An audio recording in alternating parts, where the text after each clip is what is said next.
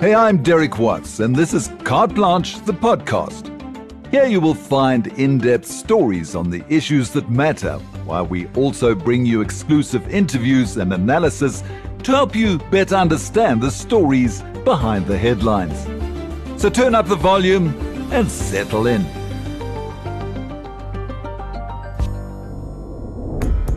None of us needs reminding about the sheer frustration and potentially devastating impact of continuous rolling blackouts, not least after weeks in which we were burdened with stage 6 load shedding and in February flirted with stage 7.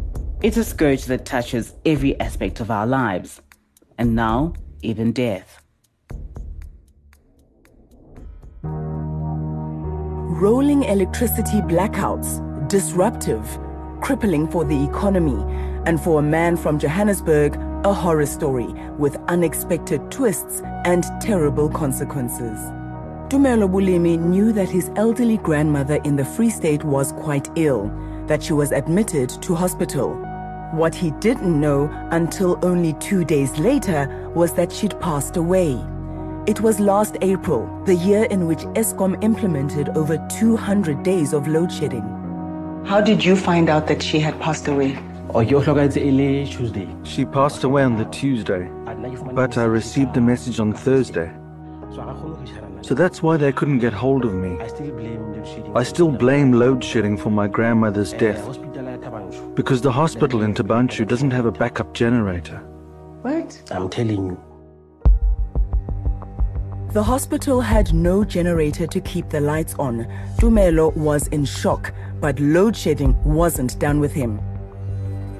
His grandmother's body was taken to a local funeral parlor where she'd stay until the Bulemi family could assemble back home for her funeral. But like for a growing number of death care providers, their undertaker battled to keep her body cold enough for long enough. At the time of the funeral, the body left the hospital and it was taken to the funeral parlor. As a result of load shedding, the body could not be preserved properly. During the night, hours before taking it home, body fluid started dripping from his grandmother's casket.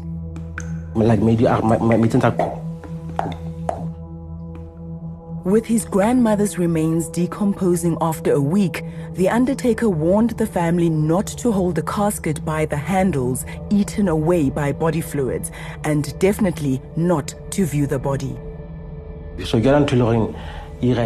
I couldn't give my grandmother a decent, dignified burial because of everything that was happening. This year, Eskom has implemented load shedding every day so far, and for many undertakers, it's become an ordeal just to keep giving their customers what they need. Death is big business in South Africa. The funeral services industry generates a revenue of more than 7.5 billion rand every year. It's a thriving and highly competitive industry, but load shedding has thrown a spanner in the works, especially for small funeral businesses that have to fork out growing amounts of cash to keep generators running. It's 9 a.m. on a Monday at Konyana Funerals in Johannesburg. Apart from business running a little slow, the lights are on. Lawrence Konyana took over a thriving family business that was founded in the 60s, but these days he feels like he's feeding all his profits into a generator. So you've got to make sure that, the integrity of that body is kept. Because if the fridge is not working, that means it's going to decompose. So it's very important that we make sure that we always have constant power. Operational costs have always been high, but the COVID pandemic hit Lawrence hard. Contrary to what people might imagine, it wasn't just a case of more deaths, more funerals, and more profits. You had 1 or 2 members of the same family dying within a week or within a few days of each other. And they probably buried the first one decently, the second one, and the third one, there's no funds. And they will still come to you, and what do you do? In a local death care market of about 70,000 small operators, only 10,000 legal undertakers generate most of the profits. Now add in a pandemic and load shedding that's seen generators meant for backup becoming the main power source. Load shedding has put the very viability of small businesses at risk. We normally get 2,000 liters of diesel, and that will last us just around a month or 6 weeks if we are lucky. And we used to spend just under 30 grand for that. And now we're spending almost double. The law says that funeral parlors must have a backup system, a generator on site to keep storage rooms cool in the event of load shedding. But with the rapidly rising cost of fuel, how long can that remain sustainable? Dududu Makano is spokesperson for the National Funeral Directors Association. A disaster would be an understatement. At 30 minutes notice, we are on stage 5. 30 minutes notice, we are on stage 6. And that meant that you are going without power for a number of hours. It put a strain on income. Ironically, while operators fork out more of their own cash to keep going, families are opting for smaller burial packages. It's strangling even older and bigger franchises with much deeper pockets. Dove's head office supports independent franchises countrywide. CEO Jodine Smith. We could live with stage 2, right? Because it was 2 hours of downtime. When we now start moving to 4 hours and 6 hours, we found that our business started shutting down. We had an effect on our phone lines. People couldn't call us. We had an increase in break-ins, and the branches were vulnerable. Then, with generators running virtually all day, the cost of the diesel started spiraling.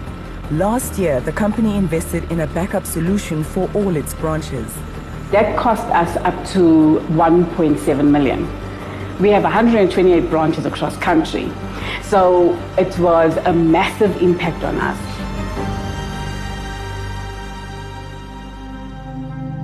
For many undertakers, it's a matter of pride to prepare the deceased for burial. An important moment for grieving families. But to manage costs, some are now asking families to bury their loved ones more quickly, at least within 4 days. That would never have worked for Tumelo's family. Load shedding disabled every institution he depended on to expedite the funeral. The first thing I needed to do was to get leave from work because there'd been a death in the family. They wanted a death certificate as proof, and they couldn't get it that side because of load shedding at Home Affairs. I then went to the insurance company to put in a claim. I couldn't claim without a death certificate.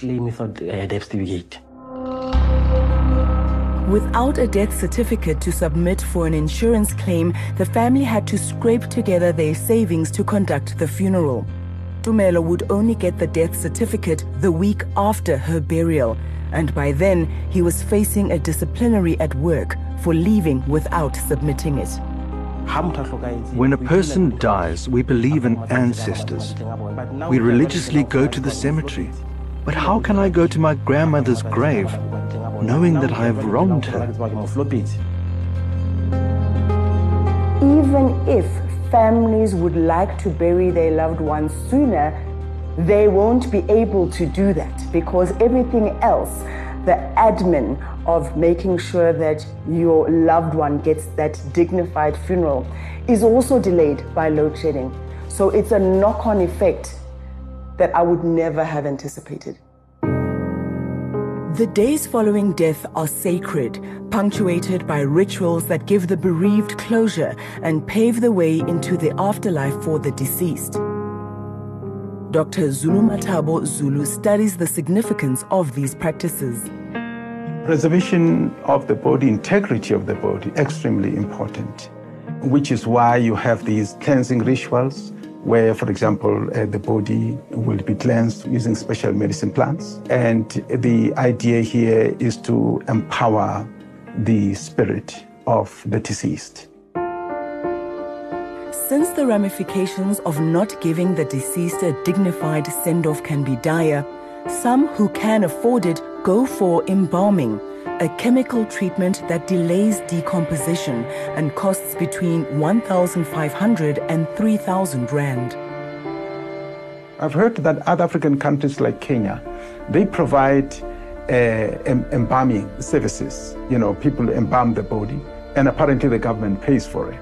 So you see that. I think the government can play a big role in terms of helping to solve this issue, so that it's not just the burden that is carried by the funeral parlor. To combat outages, the government this week announced a tax incentive for solar roof panels. Businesses will be able to claim up to 15,000 rand. But Dududu Magano and Lawrence Konyana say that after investing so heavily in generators, the cost of solar, even subsidized, is way too high. And it's too late for many, like Tumelo, haunted by the memory of his grandmother's shambles of a funeral. Sometimes I feel like I've failed her. Sometimes things aren't going well for me. I'm a black person who does rituals. Sometimes I feel like she's turned her back on me. It's killing me inside.